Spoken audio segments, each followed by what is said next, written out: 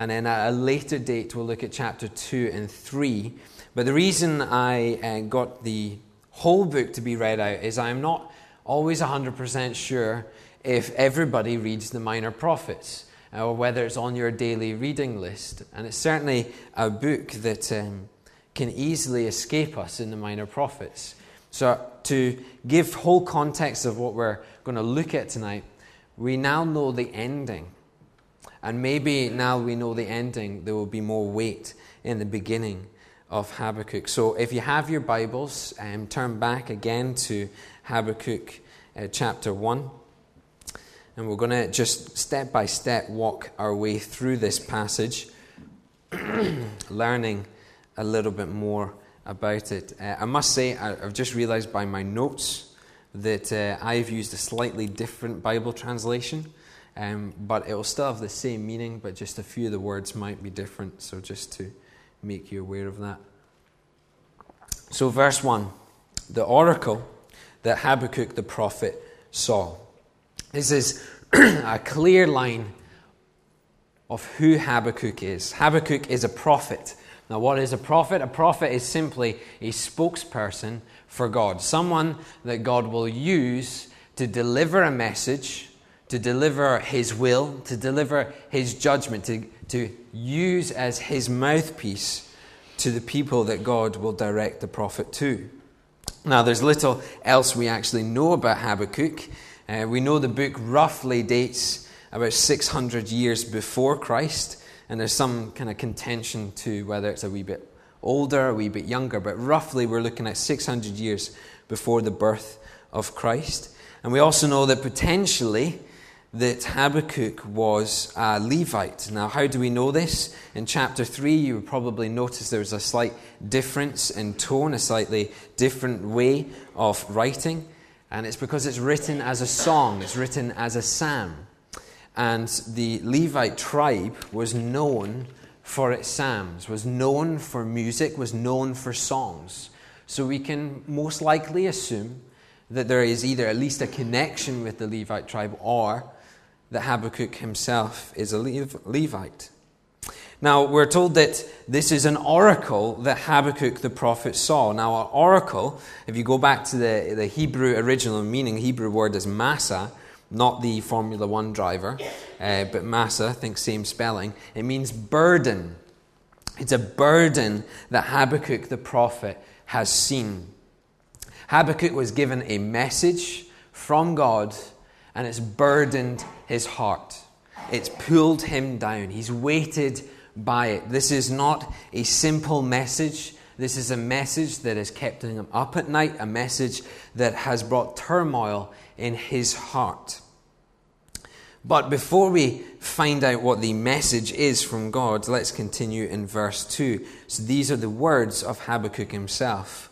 O Lord, how long shall I cry for help, and you will not hear? Or cry to you violence, and you will not save?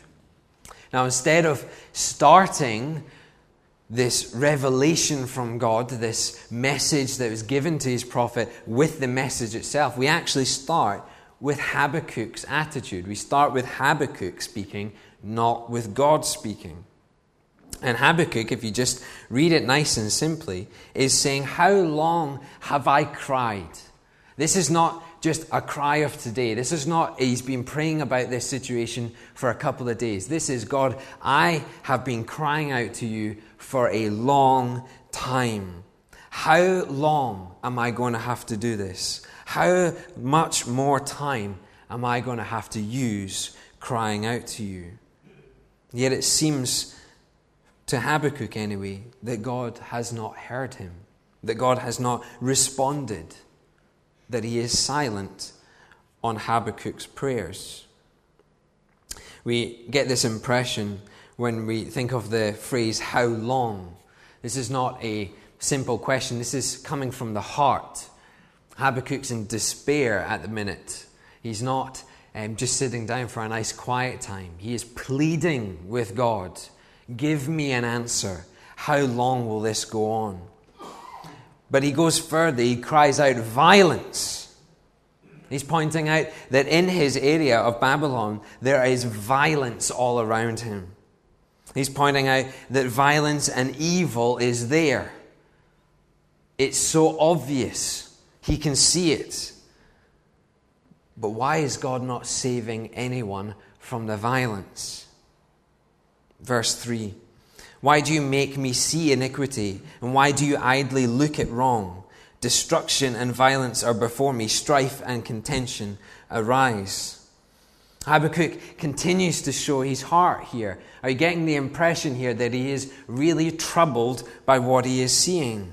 He's saying, God, why have you let me see it? Why can't I be blind to these issues? Why am I the one standing here saying, God, there is violence there, you need to save them. Why am I the one in this situation that knows this? He goes further and says, destruction, violence, strife, contention, they're all there, God. This is sin. It's right in front of your eyes, God. And you can see that he is a troubled man. God isn't responding to him. He's not seeing an answer. He's not seeing judgment. He's not seeing God come into his rightful place and reigning. He is seeing instead sin and evil reigning, and he is struggling to know why God is not answering him. Now, I don't know about you, but one of the things that came up in our weekend away was that we often have moments like that, don't we? We often have moments in our life where we are going through something or we see something. And we go, God, why is this happening? Why didn't you stop it? You just have to look at Aleppo and hospitals being bombed, and we're sitting there going, God, why is this evil here? You are so powerful that you can stop this. Why haven't you? But Habakkuk goes even further, verse 4. So the law is paralyzed, and justice never goes forth. For the wicked surround the righteous, so justice goes forth perverted. Because of all this evil and sin, lawsuits have increased. It's an interesting thing to think about, that lawsuits are not a modern thing. It is actually an ancient thing. And this is where people will have had sin against them or see or witness sin, and they bring the people to the courts and say, this man is guilty of X, Y, and Z sin. And a judgment would be passed. And so is God's law as well on a spiritual level. Where sin is there is a judgment place, and there is a punishment or freedom that is offered. So here Habakkuk is saying, the law seems paralyzed. Why is it paralyzed? Because the people around him seem to just not care. We'll do evil. We'll set our own standards. You can punish us all you like. We're not going to do the punishment. We live by our standards. The courts that are there to try and put some sense together of the law are absolutely worthless in this situation. They can't do anything. There is complete universal rejection of God's law. And Habakkuk is pained by this. And because there's rejection of God's law, justice was never served. And you see Habakkuk's utter desperation when he says that all these evil sinners, all this evil, all this sin, all this destruction has wrapped itself around the righteous, and we are sinking. We are being eaten up. Everything is going wrong, God. I don't know about you, but maybe you've hit a point in your life at times where you just think everything is wrong. Everything is going bad. I can't see how the right person wins here.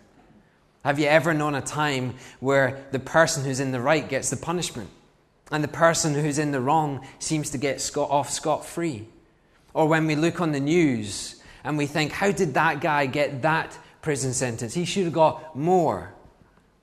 How did the bakers in Northern Ireland who stood up for their faith end up in a court battle? Why do these things happen? This is what Habakkuk is saying. The righteous seem squashed down. Campbell Morgan, a renowned writer and theologian, states, Habakkuk was living in the midst of a terrible anarchy. Violence abounded, cruelty was rampant, crime was flagrant, and lust was everywhere. What an utterly depressing and desperate situation. And all this led to Habakkuk falling to his knees and crying out to God, why? What are you doing, God? More than that, Habakkuk says, God, answer me. This is not a man that is angry. This is a man that is desperate for God to speak. So what was God's answer? Verse 5. Look among the nations and see, wonder and be astounded. For I am doing a work in your days that you would not believe if told. God replies to Habakkuk, don't just look inside your little bubble. Look at the nations around you. Look further afield. Look across the globe and see beyond the situation you're in. And there you will find me, and you will find me acting right now. You see, God has the bigger picture. It's really easy for us to hone in on one problem. But God sees the bigger picture. And God commands Habakkuk here, see the bigger picture. Take one moment, step back and see what I am doing. You see, God operates outside of our little bubbles and can act in all things, at all times, in all locations. And when Habakkuk looks beyond this bubble, he will see what God is doing. Which reminds me of a verse, Ephesians 3:20. Now to him who is able to do far more abundantly than all that we ask or think. And I love that verse because here Habakkuk is saying, God, answer me. Tell me why this is happening. And Ephesians 3:20 says, you've asked me why. Well, guess what? I can do far more than why. I can give you far more than that. I can show you exactly what the Creator God is doing, and I will astound you with it. So what's this awesome plan that God has? It's building up to it. You've got a man in desperation, and God saying the bigger picture is about to hit you here. Let's look from verse 6. For behold, I am raising up the Chaldeans, that bitter and hasty nation, who march through the breadth of the earth to seize dwellings not their own. They are dreaded and fearsome. Their justice and dignity go forth from themselves. Their horses are swifter than leopards, fiercer than evening wolves. Their horsemen press proudly on. Their horsemen come from afar off. They fly like an eagle, swift to devour. They all come from violence, all their faces forward. They gather captives like sand. At kings they scoff, and at rulers they laugh. They laugh at every fortress, for they pile up earth and take it. Then they sweep by like the wind and go on. Guilty men whose own might is their God. You grasp where God's master plan is from the start of verse 6. I am raising up the Chaldeans. You see, God's master plan to deal with the wickedness in Babylon, to deal with all this sin, all this evil that Habakkuk is mentioning, is to take an evil nation, an evil army, an army that plunder through, that kill everyone in sight, that steal everything they can and build up their empire based on bloodshed. God's plan is to allow them to attack the people that Habakkuk is talking about. And to get this idea of what this means is the Chaldeans were a fierce marching army. They didn't just sit still. They would destroy everything in their way. They would march from one place to the next without stopping, without breathing. They would kill everyone on sight, seize riches and wealth, and make themselves a conquering nation. And they had become so successful as an army that they had already by this point defeated Assyria, Nineveh, Haran, and they were ready for the next nation. And their success, we are told, had become their God. They were so proud of themselves. They didn't care if it was evil gain. They just knew they were the best army. They knew they had the riches. They knew they had all power behind them. And they were ready to march on. So what is God's master plan? To use this incredibly evil army to march into Babylon and enact justice by warring and killing all those who dare stand against him. Essentially, put in the most simple way, God was going to let evil fight evil. I don't know if you can believe that. When I read that, I thought, really? God is going to let evil fight evil. And I had ideas of looking at Job and where God allows the devil to go for Job. Said, on you go, test him. You see, sometimes God does things that we don't understand. Sometimes even if we study hard, we still won't understand. All we know is that God's plan is written here, just as God asks Habakkuk to write, that he would allow this to happen.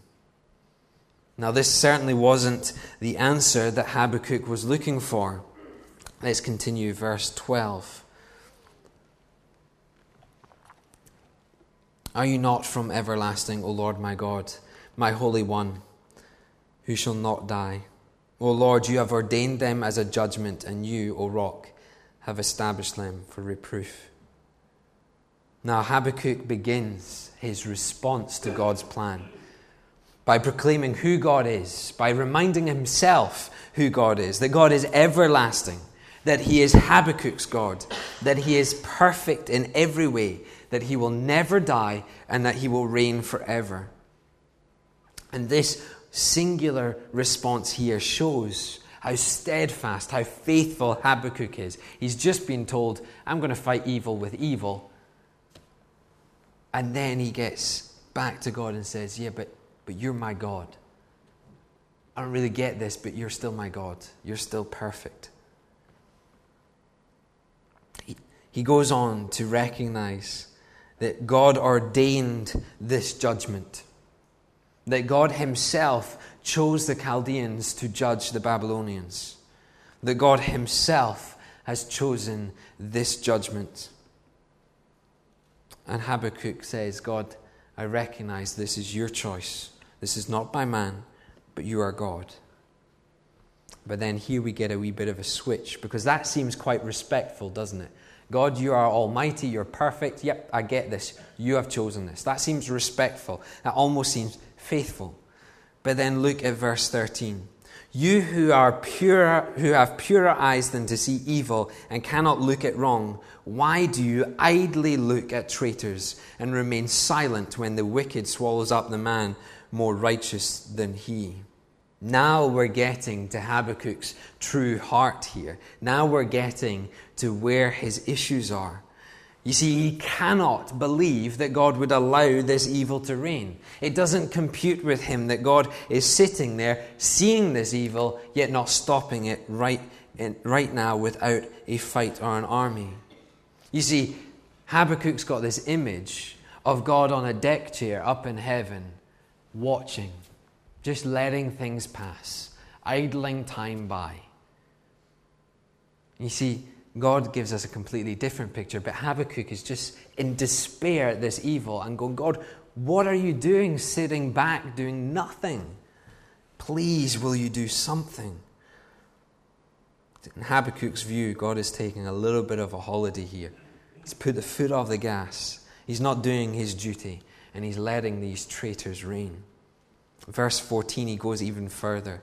You make mankind like the fish of the sea, like crawling things that have no ruler. He brings all of them up with a hook. He drags them out with his net. He gathers them in his dragnet. So he rejoices and is glad. Therefore he sacrifices to his net, makes offerings to his dragnet, for by them he lives in luxury and his food is rich.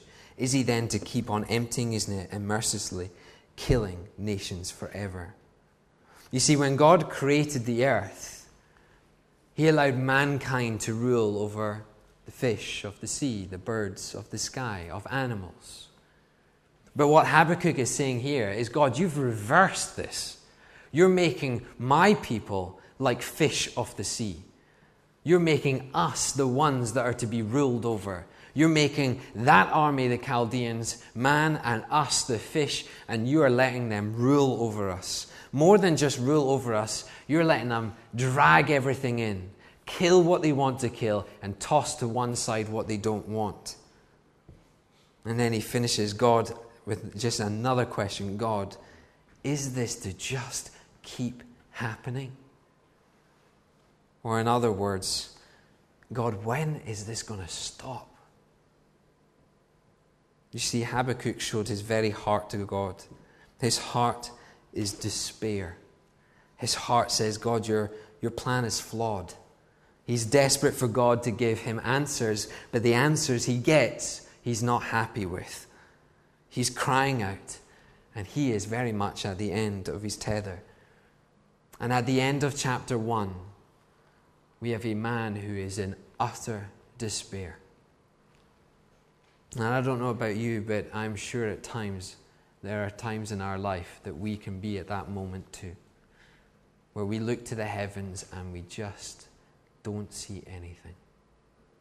Or even at times when we get the answer and it's just simply not the answer we want. And who could blame Habakkuk if right now he decided to just take things into his own hands and go and proclaim what is true on the street corners? Maybe he would just take everything in and goes, you know what, God, I'll do your job. You're not doing it, I'll do your job. But just look at chapter 2, verse 1, and with this verse, we'll come towards our concluding points.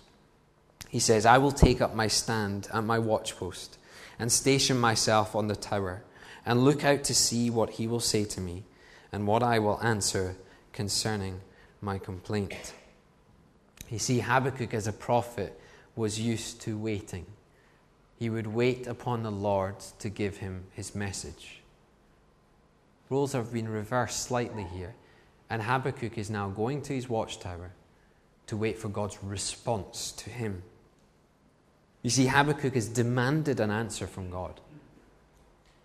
Could you argue that he's even put God on trial? Come on, God. I've shown you your weaknesses. Answer me. He knows that he might even be rebuked for all of this. But he has no more to say. And he is willing to be patient and simply wait upon the Lord. And when I read that didn't compute to me. That this guy is in utter despair, but he is just willing to sit and wait for God's answer. He's not going to act himself. He's not going to read in to too much. He's going to wait for the Creator God to give him an answer. And there's two things I picked up on that. One, he knew God was going to answer. He had complete faith that God was going to answer. He just didn't care how long it would take. He was willing to wait. And two, you show a man who's in complete desperation but in complete love with his God. To say, God, I'm hurting. I don't get this, but I'm going to give you your rightful place as my God, as my Lord, as the perfect one. And I'll wait for you to respond. Now, that's all we'll have time tonight to cover, and we will come to chapters 2 and 3 at a later date. But I just want to go through 3 very, very quick things about this one chapter that can help us in our week ahead, that can adjust how we think about God, that can help us live a Christ-filled life. Number 1, God wants to know your heart. Proverbs 23 verse 26 says, my son, give me your heart and let your eyes observe my ways. You see, when we studied Jonah in the summer, Jonah gets into a huff at the end, doesn't he? He sits under a tree and he goes, come on, God, I'm sick and tired of you. I'm just going to huff here. He showed his heart and God responds. Habakkuk here, however, is equally showing his heart, but he's not showing it in anger. He's not showing it in disgust. He's saying, God, I don't get this. I'm just a human. I'm just a guy. I don't get what's going on here. He's being honest with God. And this is one of the biggest lessons we can learn from this passage, is God doesn't want the fake heart. He doesn't want that, I'm fine, I'm doing grand, God, I don't need you. He doesn't want the heart that says, I'm full of worship and praise for you, God, but actually deep inside you're not, and you're struggling and you don't want to worship. God sees all of that and he wants you to be honest. God, I am struggling to know where your will is. I'm struggling to know whether I should make that decision or this decision. I look at the news and see what's going on in Aleppo, and I don't get how this happens. God wants us to say what is on our heart. He wants us to be clear about where we're struggling. And God will show us great and mighty things that when we show our heart. What does he say in verse 5? When you see, you will see wonder and be astounded. You won't even believe what I am doing. God wants to know your heart. Number 2, God has a master plan and has perfect timing. Jeremiah 29 verse 11. For I know the plans I have for you, declares the Lord. Plans for welfare and not for evil, to give you a future and a hope. Do you see how Habakkuk goes to God and says, God, what is your plan? This is happening. What are you going to do? This is happening. Why have you not done something? He's going to God. What is your master plan? What he's questioning here is not necessarily the plan, but the timing, the silence. It's not happening now. But we know from Jeremiah 29 that God has a master plan. And it is perfect in every way. And it will happen in perfect timing every time. And why is this so important for us to remember?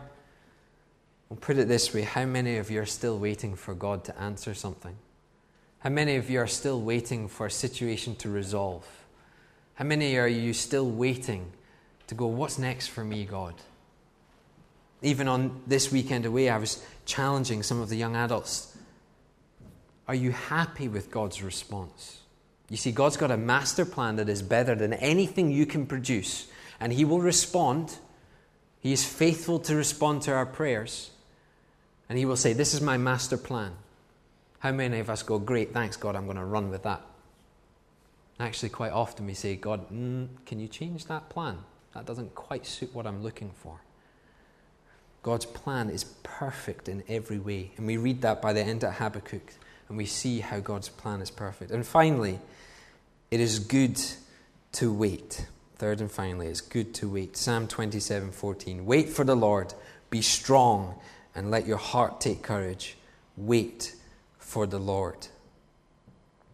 Waiting for God is not a weakness. It is actually strength. It is courage to say, God, I'm useless in this situation. You're God.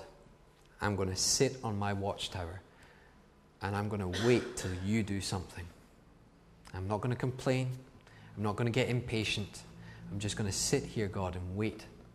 Wait for my Creator God to speak to me. And this doesn't mean that we don't get called to action. I read something this week that when God speaks and God acts, he acts like a lightning bolt. He's not, this let's wait for God isn't a let's do nothing, let's sit back. You know, we're talking a lot about our church vision. It's not about sitting on our laurels and just waiting for God. Sometimes we actually do. We have to get going. God has given us clear vision, clear plans.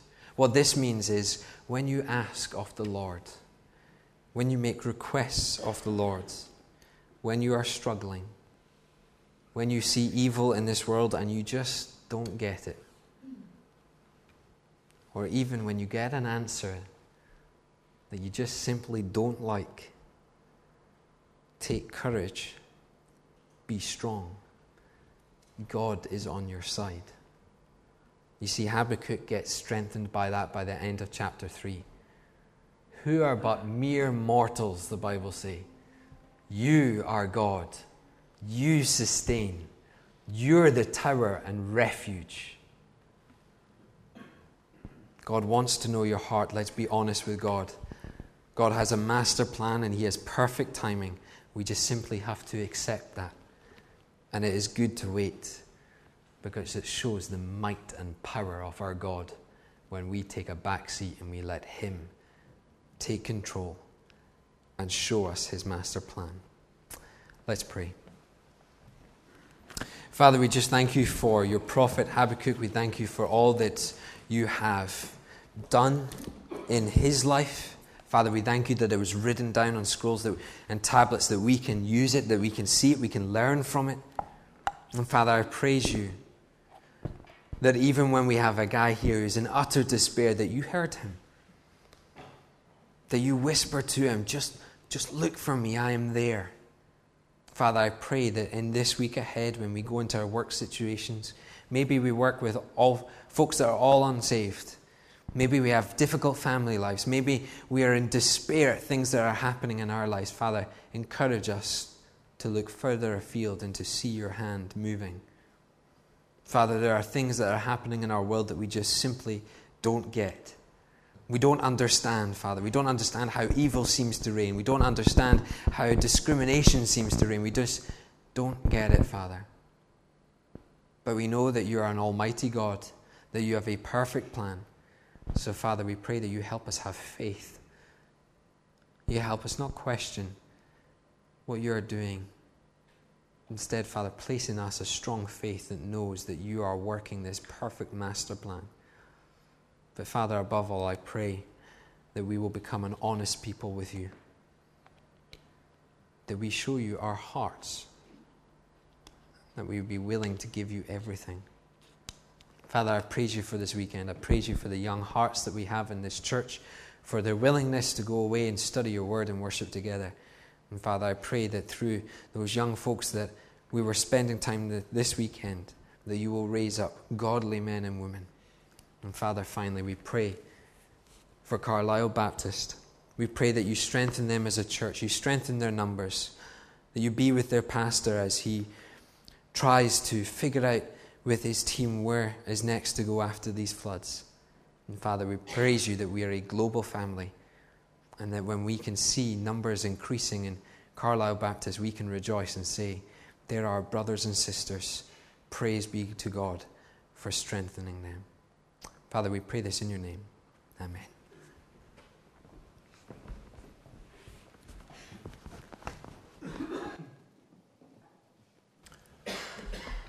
Thanks for that, Ross. Really challenging message, isn't it, in the midst of some hardship, that we turn our eyes and be thankful and grateful for all we have, even though there are many enemies against us, and just think about how God has that awesome and perfect plan for our lives. We often just sing a song and leave, don't we? And I really want you just to take the time, just as we finish tonight, just to really engage in your worship for this last song and just consider what's been laid on your hearts by God. I love those verses that Rachel just read towards the end of Habakkuk 3. It said, though the fig tree doesn't bud, and there are no grapes on the vine, though the olive crop fails, and the fields produce no food, though there are no sheep in the pen, and no cattle in the stalls, I've got nothing, yet I will rejoice in the Lord. I will be joyful in the God my Saviour. The sovereign Lord is my strength. We have a sovereign Lord. So as you're sitting there thinking of, yeah, God's got a master plan, but I can't see it, or, Lord, I've been waiting for days, weeks, and years, and I don't know where the answer's coming from, we're going to reflect on a song that gives us a chance to be joyful. It reflects on probably the most difficult point of Jesus' life, our sovereign Lord, where he went to the cross for us. It allows us to reflect on all the pictures that we see in our minds of what it was like for him when he was lonely in the garden, where he hung on the cross for us, but allows us to sing with joy of our Saviour's love for us.